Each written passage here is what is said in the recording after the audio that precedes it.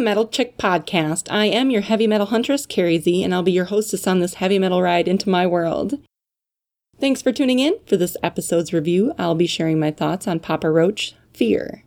The show notes for this episode can be found at metalchickpodcast.com.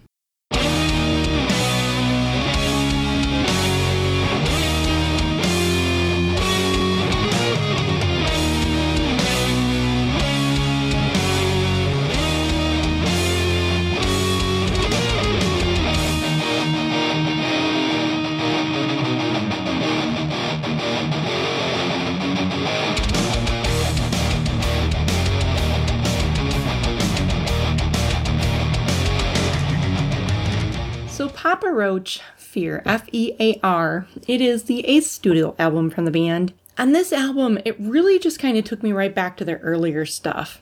Okay, so from what I understand, they recorded this album without having anything actually written. Like, they went into the studio and wrote the songs as they went, I guess. I'm completely baffled as to how that process would unfold, but it does seem to have worked for them, so whatever. I will admit that I haven't really kept up with Papa Roach since they came out way back in the day. I, like everyone else, knew all the words to Last Resort, but I am a heavy metal gal and they just couldn't compete with the likes of Children of Bodom and Killswitch Engage. But that being said, with the dawn of the podcast and the lack of continuous new albums to review, I started listening to a few bands I haven't listened to in a while. So F.E.A.R, F-E-A-R, stands for Face Everything and Rise. And it's pretty obvious from the album and the song titles that the overarching feeling is to just kind of face everything shitty in your life and just rise above it. The title track, Face Everything and Rise, pretty much exemplifies the entire album. The song is a serious jam. I mean, it's a song about overcoming the shit that life just throws at you. And it's got really great guitar work and some pretty catchy lyrics. I will definitely give them that. And it really was kind of the perfect way to introduce you and just set the tone for the album. Skeletons, lyrically speaking, skeletons in the closet, everybody has them, but you can allow someone into your life and shed them, apparently. Broken As Me was one of the most overdubbed songs on the album, which is fine if you like that style. The song it's rife with raw emotions, talking about forgiving someone that literally tore your heart out. And most of us we've been in that position, so I think it's a very relatable song. Falling Apart is that one song that it takes you back to that darkest time in your life, that time where everything is imploding and exploding and it's just foobar. The music is as explosive as the lyrics. It comes in strong, it's really high energy, it's really aggressive. I kind of like this song. Love Me Till It Hurts and Never Have to Say Goodbye, and Gravity. All three of these songs are about the love-hate relationship that someone might have and kind of just never letting that person go, even though you know you should. Love Me Till It Hurts is pretty mainstream sounding. It would probably do really well on the radio. Never Have to Say Goodbye starts out, it really reminded me a lot of Linkin Park. It's very Linkin Park-esque. And it was probably my least favorite song of them all, lyrically and musically. But of the three, Gravity really kind of threw me for a loop. Because, like, the last thing you expect from a rock band is just a straight-up rap single. And at first I was listening and I'm like, okay, what the fuck is this bullshit? Until you remember that Last Resort and all the rap verse songs that make Papa Roach, Papa Roach. Shaddix does convert back into his typically strong vocals, accompanied by Mariah Brink's of In This Moment, her distinct voice, and it quickly becomes a pretty cool song. Mariah Brink she has a really unique voice, and it seems like she kind of pretty much has one emotion, that pleading.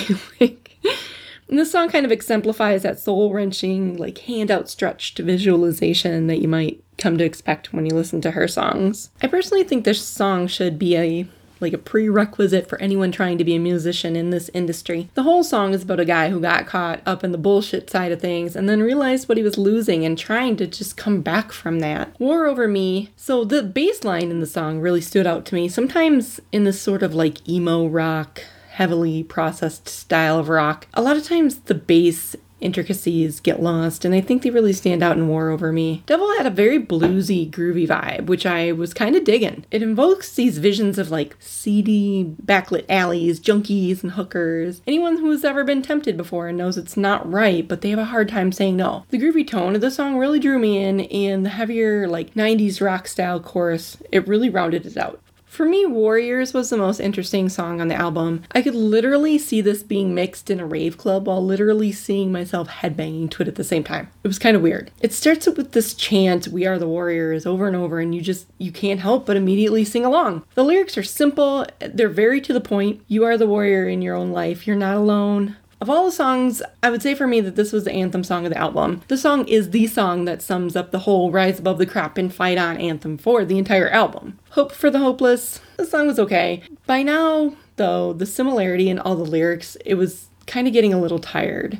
Fear, Hate, Love, it was very aggressive and it was really a great way to end the album. It's the daddy issues song of the album, which some people I'm sure can relate to. Song packs a punch though, and I genuinely thought it was a smart choice to end the album on. Of all the songs, I think Gravity and Warriors were my favorite songs on the album, and I just think that overall this album was just okay. With a rating scale of 1 being terrible and 5 being amazing, I guess I'd give it a solid 3. The lyrics were open and honest, if somewhat simple and definitely redundant after a while. Like I said, Gravity and Warriors were the highlights on the album for me. I would definitely recommend this album to the younger crowd, or maybe folks struggling in their marriage, those that have royally fucked up and are looking to figure it all out again.